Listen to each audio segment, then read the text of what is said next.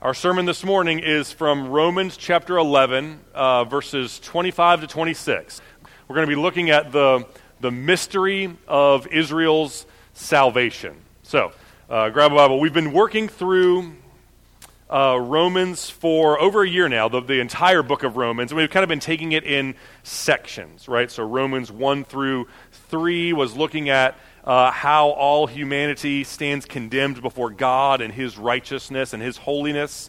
Romans 4, kind of 4 through 5, looks at God's, how He saves sinners and justifies sinners. Romans 5 and 6 and 7 and 8 kind of look at Paul's unpacking the idea of salvation and what the implications of that salvation are in our lives as believers, right? That we have assurance and new life and things like this.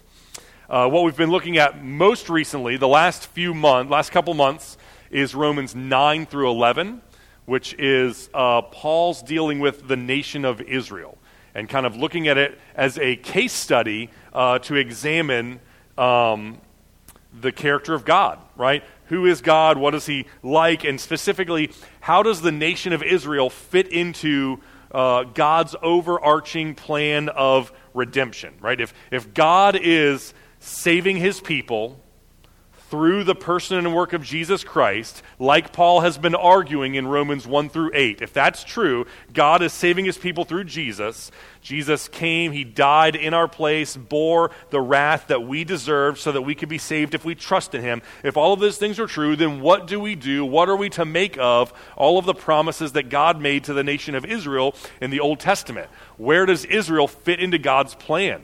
Have they just been replaced? Have they just been cast aside now that Jesus has come and now that God is saving His people through Christ? And so Romans 9 through 11 is Paul trying to explain how Israel fits and has always fit and will always fit into God's eternal purposes and God's eternal plan.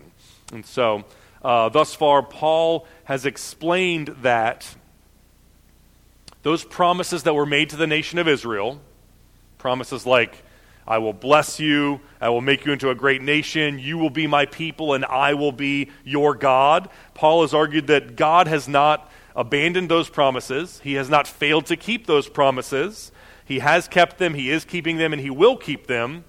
But He's just trying to help us understand what exactly those promises mean specifically. And so he says, God has never intended, those promises never meant that God was going to save every ethnically Jewish person of all time.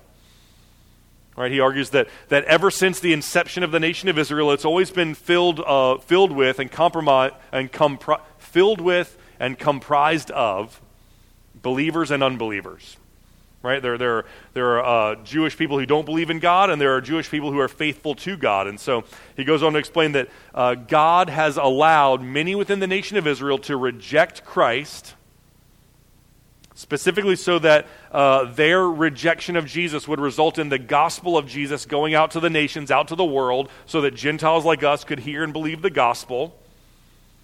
And then eventually, at some point in the future, God is going to circle back and kind of pick up where He left off and see to it that all of Israel, or at least a significant portion of the nation of Israel, turns to Jesus and trusts in Him to be saved. And that's what we're going to see today in this last passage, is this kind of this phenomenon that seemingly is going to happen in the future, where a whole bunch of ethnically Jewish people believe in Jesus and they are saved by Jesus, and that's kind of God bringing His plan of redemption to its telos, to its fulfillment, to its final end.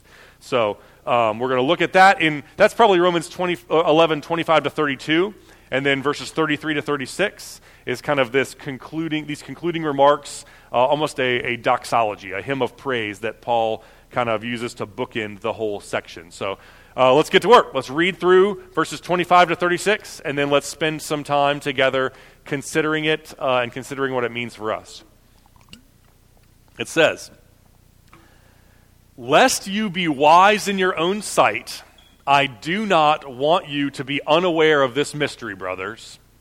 A partial hardening has come upon Israel until the fullness of the Gentiles has come in.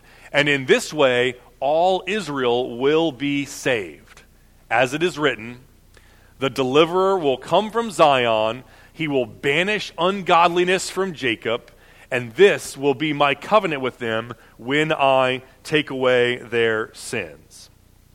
As regards the gospel, they are enemies for your sake. But as regards election, they are beloved for the sake of their forefathers. For the gifts and the calling of God are irrevocable.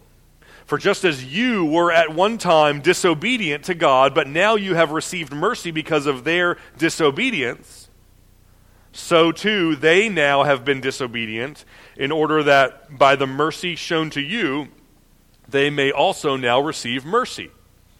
For God has consigned all to disobedience, that he may have mercy on all. Oh, the depth of the riches and the wisdom and the knowledge of God. How unsearchable are his judgments and how inscrutable are his ways. For who has known the mind of the Lord, and who has been his counselor? And who has given a gift to him that he might be repaid? For from him and through him and to him are all things. To him be glory forever. Amen. Let's pray together. Heavenly Father, we thank you for your grace, for your mercy. We thank you for your word that you have spoken to us. We pray that you would use it to teach us and instruct us and change us and form us and sanctify us for your glory. And it's in Jesus' name that we pray. Amen. All right, so we'll start with verse 25. Lest you be wise in your own sight, I do not want you to be unaware of this mystery. So, if you remember where Paul left off from the beginning of Romans 11, the first 10 verses talk about God preserving this faithful remnant within the nation of Israel, right? Elijah is saying, I'm the only believer that's left in the entire nation. God, what's going on? And God says, wait a minute, Elijah. There are 7,000 other faithful believers that you know nothing about that I've been saving and keeping and preserving this whole time. There's a remnant of believers that you're not aware of. And Paul says, just like there was a remnant of believers in that day, so too there is a remnant of believers today, and there always will be. There's always this remnant of believers, but for the rest of the nation of Israel, their hearts have been hardened to the gospel, their eyes have been darkened to the glory of Christ, and they cannot see or believe in Jesus. So that's kind of the first 10 verses, faithful remnant, but the majority walks away from Christ within the nation of Israel. Verses 11 to 24 explain why that happened. That happened so that through the nation of Israel rejecting Jesus, the gospel would then go out to the nations so that Gentiles, people that aren't Jewish, most of us, can believe in Jesus and be saved. He uses the illustration of a vine and the branches, right? He's saying that ethnically Jewish people who don't believe the gospel are like branches that have been broken off, and Gentiles who do believe the gospel are like wild, branches from a wild olive shoot that have been taken off of that and grafted in to the olive tree that is God's people of Israel.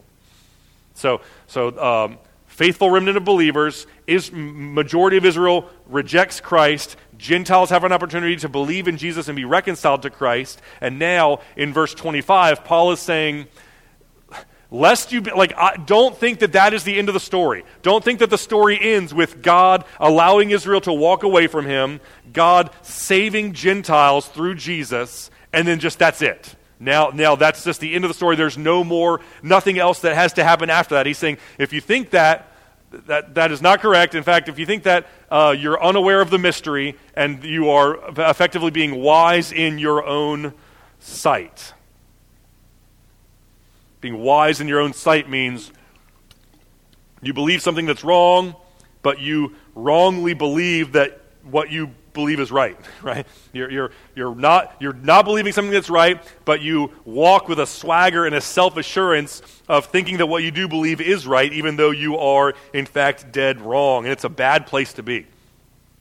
Being wrong and being exceedingly confident and self-assured in your own wrongness is a bad place to be. The Bible condemns it in Proverbs 3. It condemns it in Proverbs 12. It condemns it in Isaiah chapter 5. So being wrong, thinking you're right, being wise in your own eyes is not a good place to be. And interestingly enough, the Bible also speaks to kind of the situation that Paul's in here, how to interact with and engage with someone who is that. If you engage with someone that the Bible calls a fool, someone who's wise in their own eyes, someone who thinks that they're right when they are actually wrong, there's a pair of proverbs that speak to it in Proverbs 26 that are interesting. It's worth kind of mentioning and kind of pointing out as we come across this phrase. It says, Proverbs 26:4 says, "Do not answer a fool according to his folly, or you yourself will become just like him." So that's Proverbs 26:4. Do not answer a fool according to his folly, or you'll become like him. Proverbs 26 verse 5 says, "Do answer a fool according to his folly, or else he will be wise in his own eyes." Wise in his own sight. So there's two proverbs literally back to back that say the exact opposite thing. One says, don't respond to a fool in his folly. One says, do respond to a fool in his folly.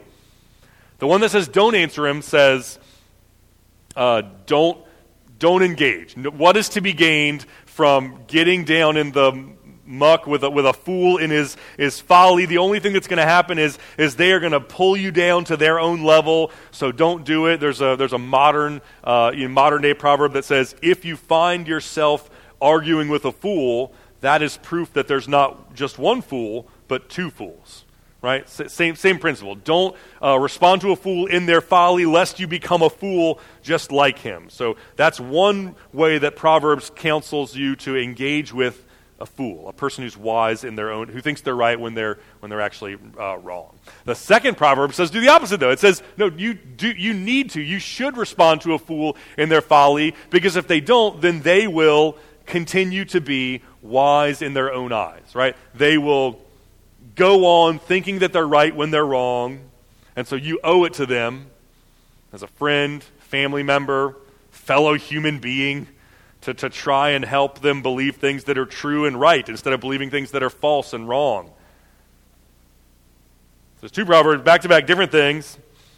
It's not a contradiction, right? People point to us and be like, see, the Bible's not true. It's not inspired by God, because why would it contradict itself like this? And it's not that there's a contradiction. It's just that there's two principles of how to engage with people that are both true and both right, but need to be applied in different ways and at different times, depending on the circumstances, depending on the person, depending on the posture of their heart.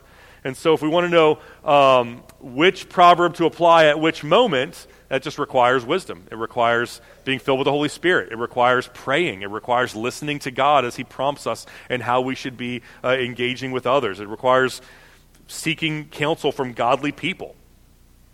There are plenty of times when you're going to find yourself, interacting with a foolish person when you can and should engage with them and keep them from being right in their own eyes. And there's plenty of times when you might find yourself engaging with a foolish person when the most godly thing to do is just not engage and just walk away, because engaging is only going to cause you to become foolish along with them.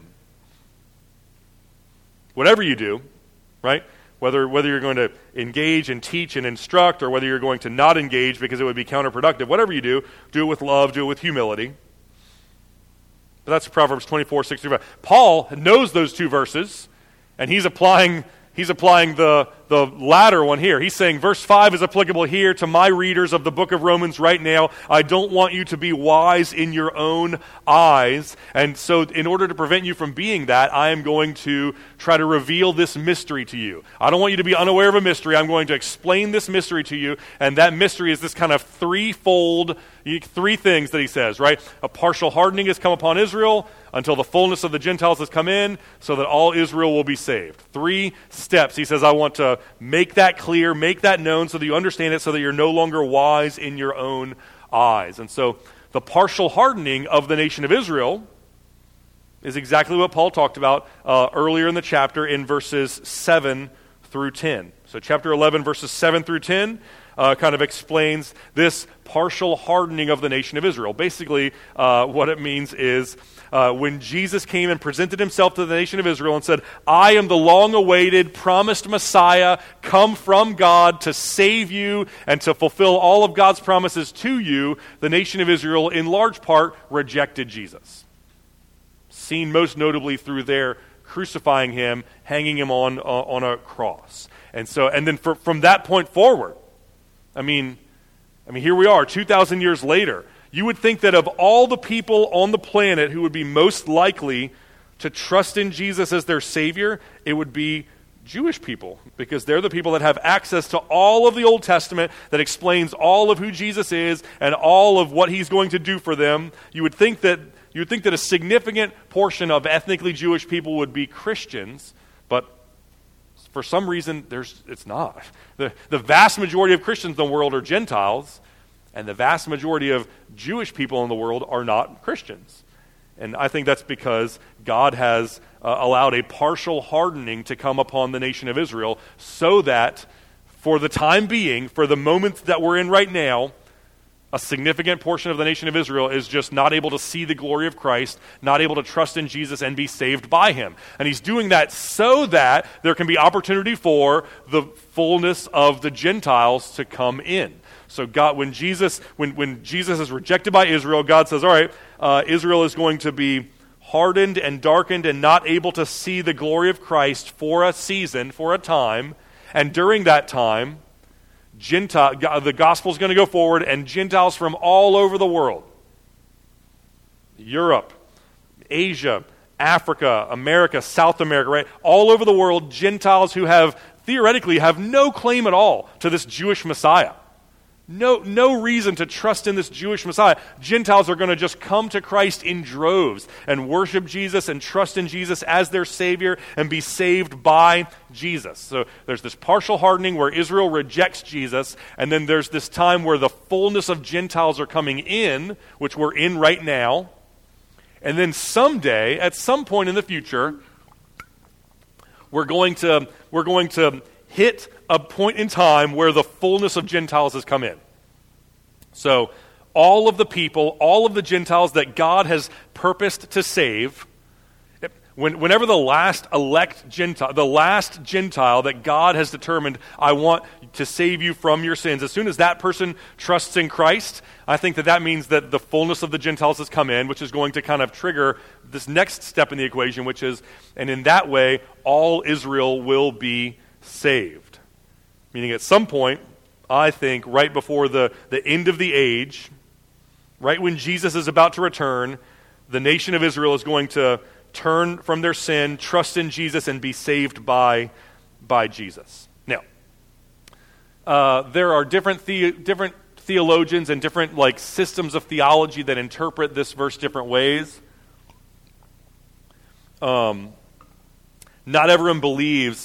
Not every Christian believes that the nation of Israel today still has a role in God's redemptive plan for his people. Not everyone believes that. So the ones that don't, the ones that think Israel is, God's dealing with Israel is this past tense thing, they have to get kind of creative with this verse, because it certainly appears like God, like Paul is saying, that at some point in the future, God is going to return to his saving purposes within the nation of Israel and save all of or much of the nation of Israel. Now, not to get too technical, too in the weeds theologically speaking, but there's a kind of a theological doctrine. There's a spectrum of theological systems that kind of try to explain how to understand your Bible, and specifically whether or how much continuity versus discontinuity there is as you read your Bible, right? I don't want to, again, get too in the weeds, but some systems of theology say that as you read your Bible, and as you kind of go from the Old Testament to the New Testament, there is a lot of continuity. It's a seamless transition. There's a lot of continuity, very little or no discontinuity.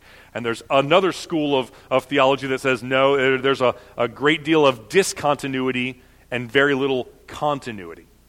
Now, On the far end of the continuity side of the spectrum is a system of theology called covenantalism. And on the far end of the discontinuity side of the spectrum is a school of theology called dispensationalism. Covenantalism meaning that God has dealt with humanity through a covenant that has largely remained constant and continuous throughout the Bible. Continuity, covenantalism. The dispensationalism says God has dealt with humanity through a series of dispensations, and it changes. There's significant discontinuity as you move from one dispensation to the next, and the most significant break, the most significant discontinuity is that between the Old Testament and the New Testament.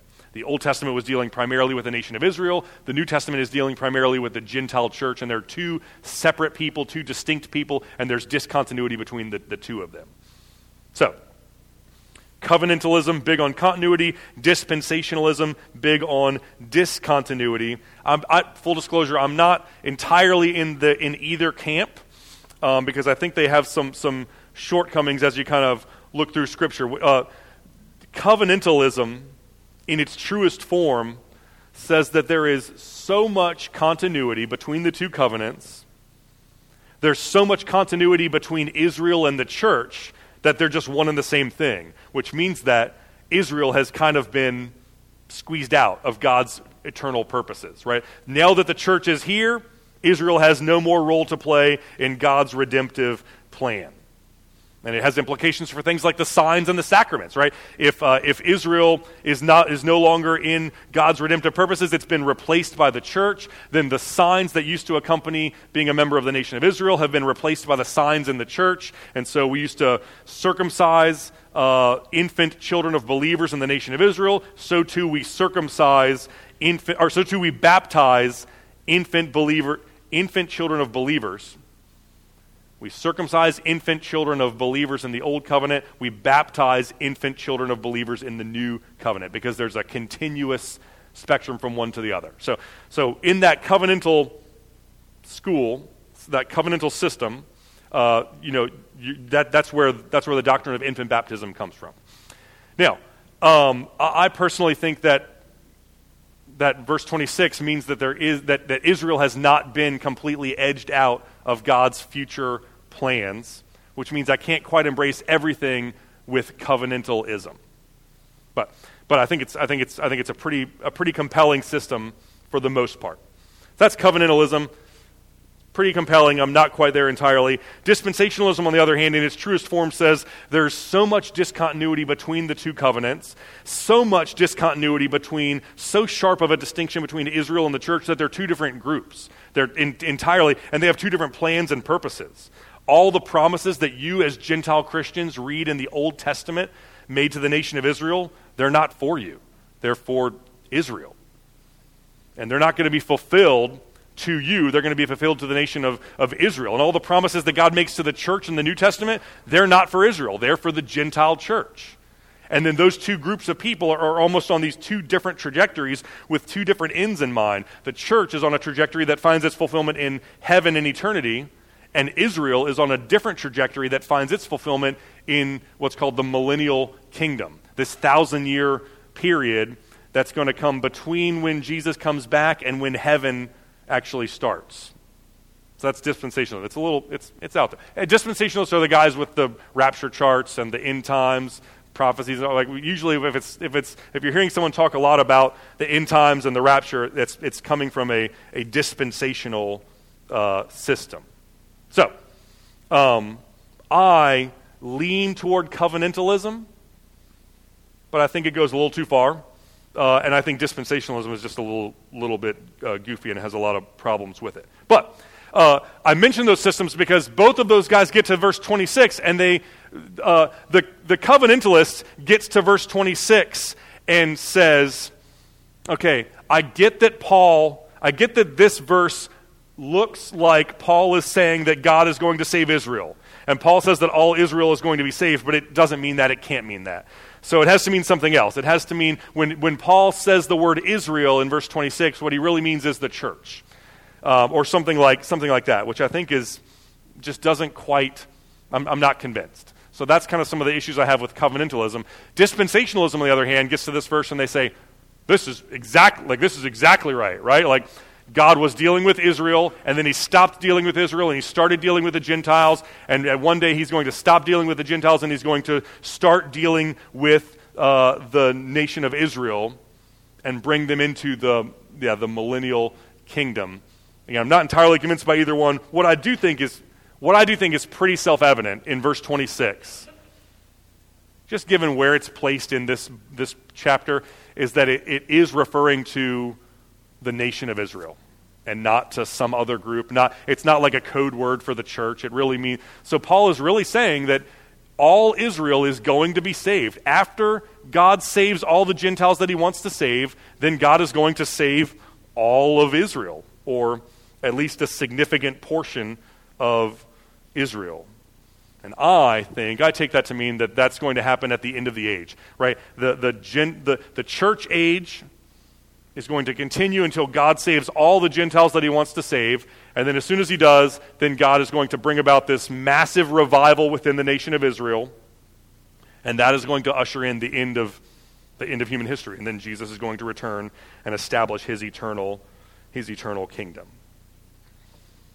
So, one God. So unlike dispensationalism, I would affirm that there's one God, one people, the body of Christ, Jew and Gentile. God saves them together in the same way to be with him forever.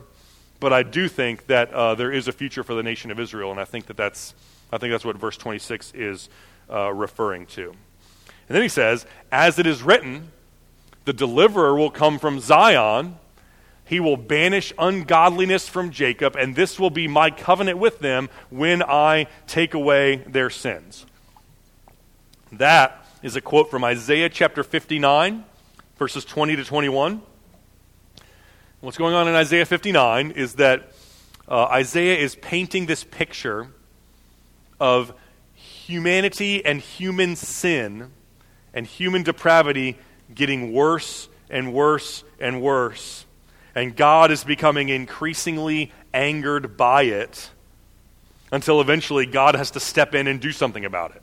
And God has to come in power to punish evil, to save his people. And when he does, everyone on the whole earth is going to fear the name of the Lord, and everyone who turns from their sin and trusts in the Lord will be saved and will be given the Spirit of the Lord, and they will be with him forever. The deliverer will come from Zion, banish ungodliness, and he will take away the sins of his people. That's Isaiah 59. And Paul is saying, he's pointing to that chapter and saying, that's what I'm saying is going to happen. Right? What Isaiah 59 is describing is exactly what I'm saying is going to happen. Israel rejects Jesus. Gospel goes to the nations. Gentiles trust in Jesus. And then one day, like Isaiah 59 says, God is going to insert himself back into human history. He's going to come back. He's going to punish evil. He's going to save his people. And Israel is going to turn from their sin and trust in him. And he is going to save them with and alongside the Gentile church that he has been building for centuries. So it's this big, long arc that starts with God making promises to Abraham and Isaac and Jacob, and then goes way wide so as to save the Gentiles, and then circles back to save Israel and fulfill the promises that God made to Abraham.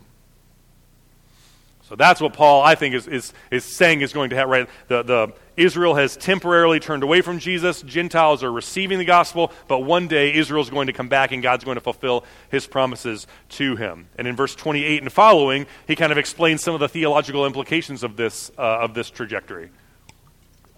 He says, as regards the gospel, they are enemies for your sake.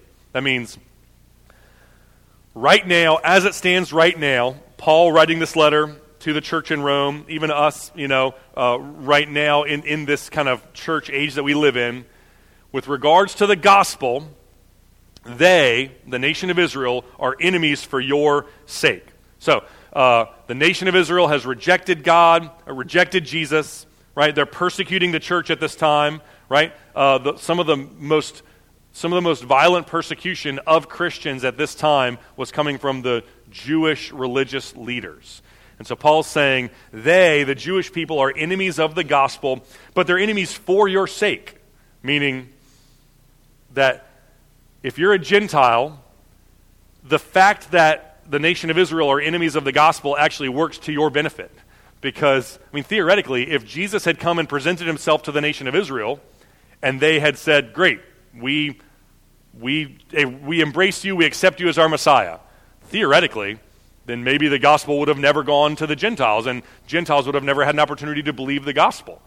So Paul is saying the fact that they rejected the Messiah works to your benefit. It's for your sake, because that means that you can then hear the gospel, trust in Jesus, and be saved from your sin. So right now, as it stands right now, the nation of Israel are enemies of the gospel, and it works to your benefit as Gentiles.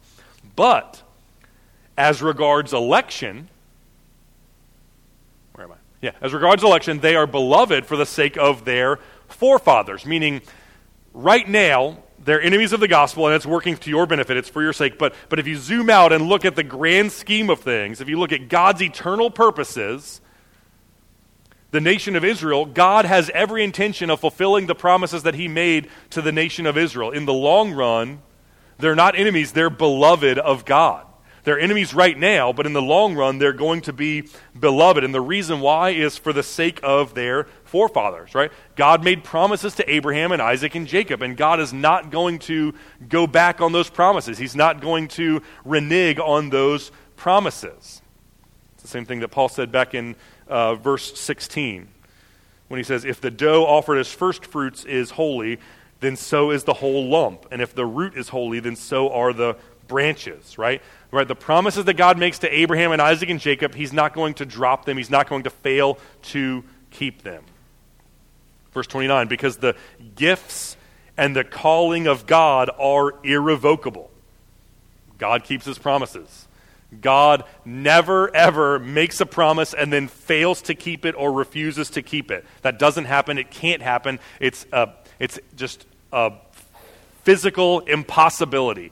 God is faithful, and God keeps his promises. Everything he says, he does. He can't not do it. And his gifts and his calling are irrevocable.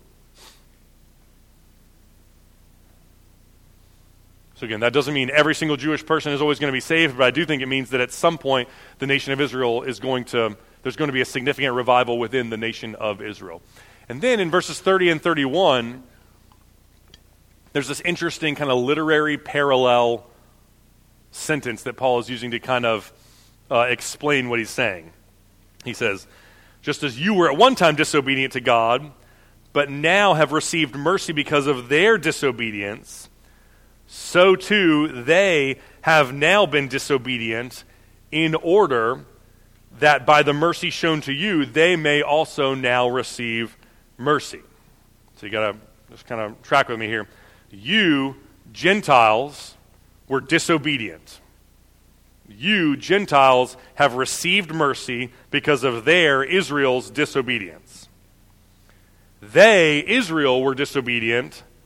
They, Israel, will receive mercy by the mercy shown to you, Gentiles. So there's this kind of, it's got a cadence. It almost sounds like a song, right? Like disobedience, mercy. Those words are repeated over and over. You, them, you. There's this. He's kind of almost poetically arranging this sentence to say both Jews and Gentiles have had this period of disobedience so that they can then enjoy this period of God's mercy.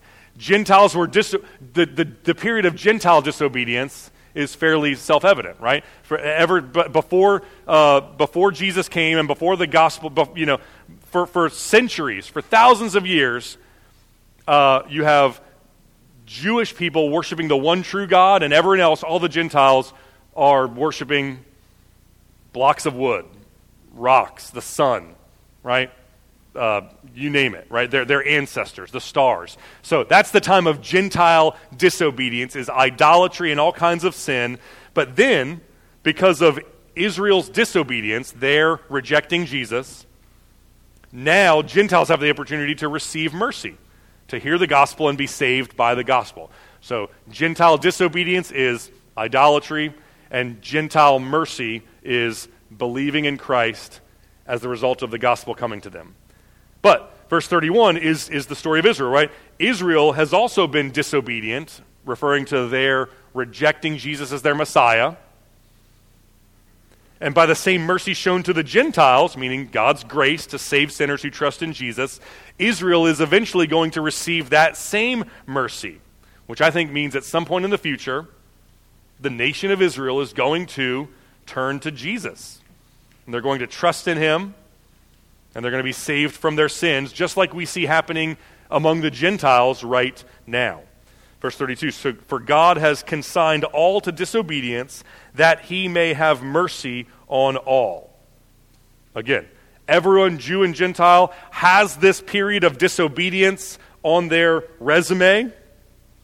And every person, Jew and Gentile, has the opportunity to receive God's mercy by trusting in Jesus. God has consigned both to have a period of disobedience and both to have a period, right? And so I think God did this. God arranged his plan of salvation in this way, right? To choose Abraham and the nation, but then to have that nation reject him so that it goes to the Gentiles and then eventually circle back and save the nation of Israel, so that everyone, Jew and Gentile, who is saved by God's grace, so that no one will boast in themselves, right? So that people will boast in the glory of God, right?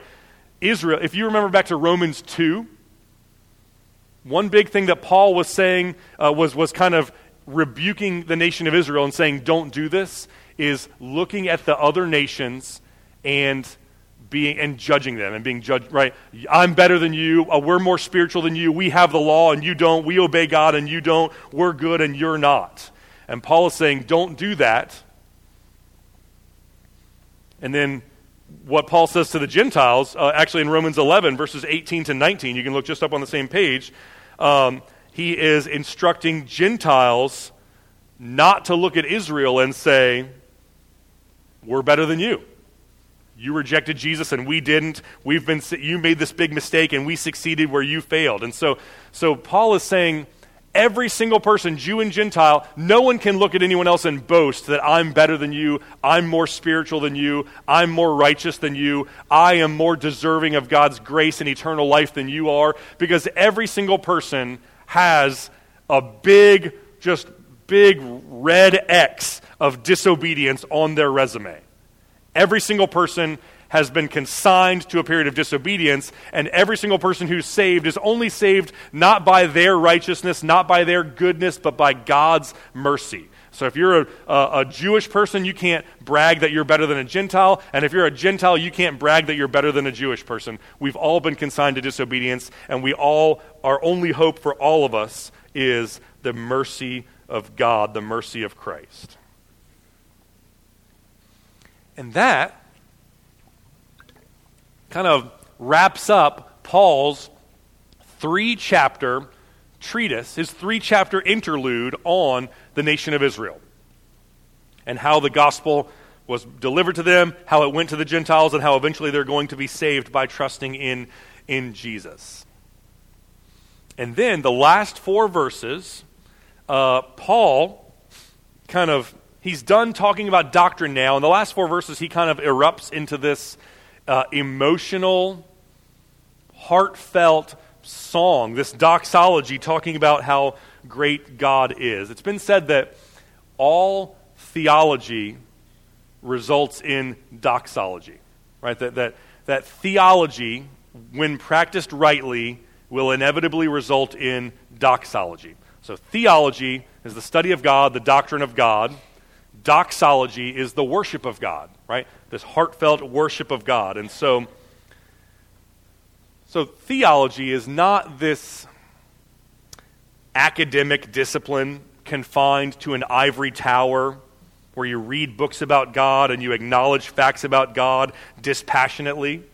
Theology, when practiced rightly, affects your life and it affects your heart and it animates your heart to worship God. And that's what we see with Paul right here. For 11 chapters, he's been giving us theology, doctrine about God, facts about God, who God is, how God has saved sinners, and that causes him to erupt into doxology. That causes him to worship God and exclaim how great and glorious God is.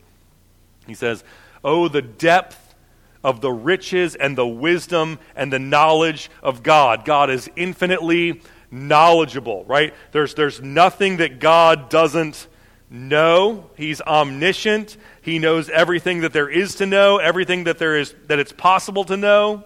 God knows every event that has ever happened. When one event happens, he not only sees it and knows it, but he knows the eternal chain of events that's going to flow from it. He knows all of the billions of events that are unleashed by every other event, and he knows all of this without even the slightest. It doesn't tax his brain at all, right? You have like a old phone and it can't even do, I got to go buy a new phone because my phone is going. God's brain, knowing everything that there is to know in the world, takes like 1%, a millionth of 1% of God's power and capacity. That's how smart, that's how intelligent, how omniscient God is. And God is infinitely wise. If God's knowledge means that he knows everything that there is to know, then God's wisdom means that he knows how to leverage that knowledge for purposes that are good and right and true and pure and holy. So God knows everything about every situation, and he knows how to act in every situation in such a way that the perfect, ideal result and outcome comes about. He's infinitely wise. He's infinitely knowledgeable. His judgments are unsearchable, and his ways are inscrutable. So God's judgments are unsearchable, meaning that his capacity for judgment and the things that he knows, the decisions that he makes are so they're so good and right, and they're so born out of so much knowledge and wisdom that we can't even scratch the surface. We can't even understand, right? The decisions that God makes are so good, they are beyond our comprehension. His ways are inscrutable, right? So how he chooses to go about doing things are beyond the limits that our brains can comprehend. And so the net result is that when we as finite beings we'll often look at God and say, why is God doing that? That doesn't make sense. I don't like that. I wouldn't have done it that way. Why doesn't God do this other thing? That's the way that I would have done it. And when that happens, Paul is saying, when that happens, it's not that God has done something bad. It's not that God has done something poorly and you could have done it better. It's that God did something good that you cannot understand. Because God's mind is beyond our ability to understand. We're not as knowledgeable as God is. We're not as wise as God is, because God is infinitely wise and infinitely knowledgeable. And because of his infiniteness and because of our finiteness, God's glorious judgments will inevitably be unsearchable to us, and his righteous ways will inevitably be inscrutable to us. For who has known the mind of the Lord, and who has been his counselor? It's a rhetorical question. The answer is no one. Right? No one knows the mind of the Lord. No one knows no one sees all the angles that God sees. No one can anticipate all the things that God can anticipate. No one can stand in judgment over God and over the things that God says and does. None of us is as knowledgeable as God is. None of us is as wise as God is. None of us can give counsel to the Lord. God has never come to any of us and asked us for advice. The nature of the universe is that God knows everything, and God has revealed a tiny portion of what he knows to us so that we can know that with him. But everything else that has not been revealed to us, he knows. So the natural order is that we listen to God, we learn from God, we change and adapt based on what God says. God does not need to change or adapt based on what we think and what we feel. It's foolish and absurd for a creature to presume to give counsel to the God that created him or her. Verse 35, or who has given a gift to God that he might be repaid? God has everything. God owns everything. All of creation belongs to God. He owns the cattle and 1,000 hills, and God has graciously allowed for us to have and experience and enjoy things, but ultimately it's all his. Right? Acts 17 says, God is not served by human hands as though he needed anything, for he himself gives to all men life and breath and everything that they have. Your money belongs to God. Your possessions belong to God. Your home belongs to God. Your family belongs to God. Your very life belongs to God. God owns everything, and so no one can give anything to God, at least in the sense that we're giving him something that he does not already own, or that we are giving him something that would then obligate him to us in any way. No one can give something to God that would somehow put God in our debt. We can give things back to God. We can give the things that God has given to us back to him as an act of worship. We can't give something to God to kind of force his hand or put him in our debt. And he says, for from him and through him and to him are all things. Meaning God is the ultimate origin, the ultimate cause, the ultimate decisive factor for everything in existence. Apart from God, nothing exists. Apart from God, nothing can continue to exist. God creates, he sustains, he preserves, he takes care, he looks after everything in the universe. Everything that you are, everything that you have, everything that you know, everything that you experience is all because of God. The atheist that spends his days speaking out against God, proclaiming that God doesn't exist, saying how much he hates God and resents the idea of God. The only reason he can do that is because God allows him to. God gives him the capacity to think and feel and speak and say that. Nothing in the universe happens apart from God's allowing it to happen. Everything comes from God. Everything flows through God. He says, to God be the glory forever. Meaning the entire reason this world was created, the end that this world is hurling toward, the thing that will be happening for all of eternity forever and ever is God receiving glory. God being maximally glorified for who he is, right? The reality is that God is infinitely good and glorious and holy and righteous and loving. And the end that we are journeying toward is God's people seeing and experiencing God as being holy and righteous and good and glorious and loving, and then God's people responding when in worship, right? Worshiping God and declaring that he is good and holy and righteous and loving and glorious, just like Paul does here in verses 33 to 36. Right? This is a picture of what's going to be happening in eternity. Right? Romans 1 through 11 is Paul saying who God is. He's good, he's faithful, he keeps his word, he gathers his people, he forgives their sin, he changes them, he sanctifies them. He's called a nation through Abraham, right? He has allowed the gospel to go forward from that nation out to the entire world to save people from every tribe and tongue and nation, and eventually he's going to circle back and save that nation. Right? For 11 chapters, Paul has painted this picture of an incredible God with an incredible plan. And then in verses 33 to 36, Paul, after seeing the reality of who God is, he overflows in worship and he praises God and he delights in God. The riches of his wisdom and knowledge, right? His judgments are unsearchable. His ways are inscrutable.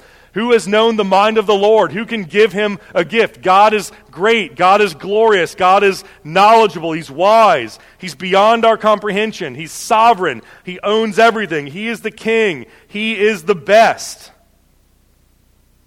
In other words, from him and through him and to him are all things, and to God be the glory forever and ever. Let's pray together. Heavenly Father, we thank you for the riches of your wisdom and knowledge. We thank you that you are the sovereign King who owns all things, that you are the gracious Redeemer who saves us and reconciles us to yourself. And we come to you this morning trusting in you and holding fast to you and thanking you for your glorious grace. It's in Jesus' name that we pray. Amen.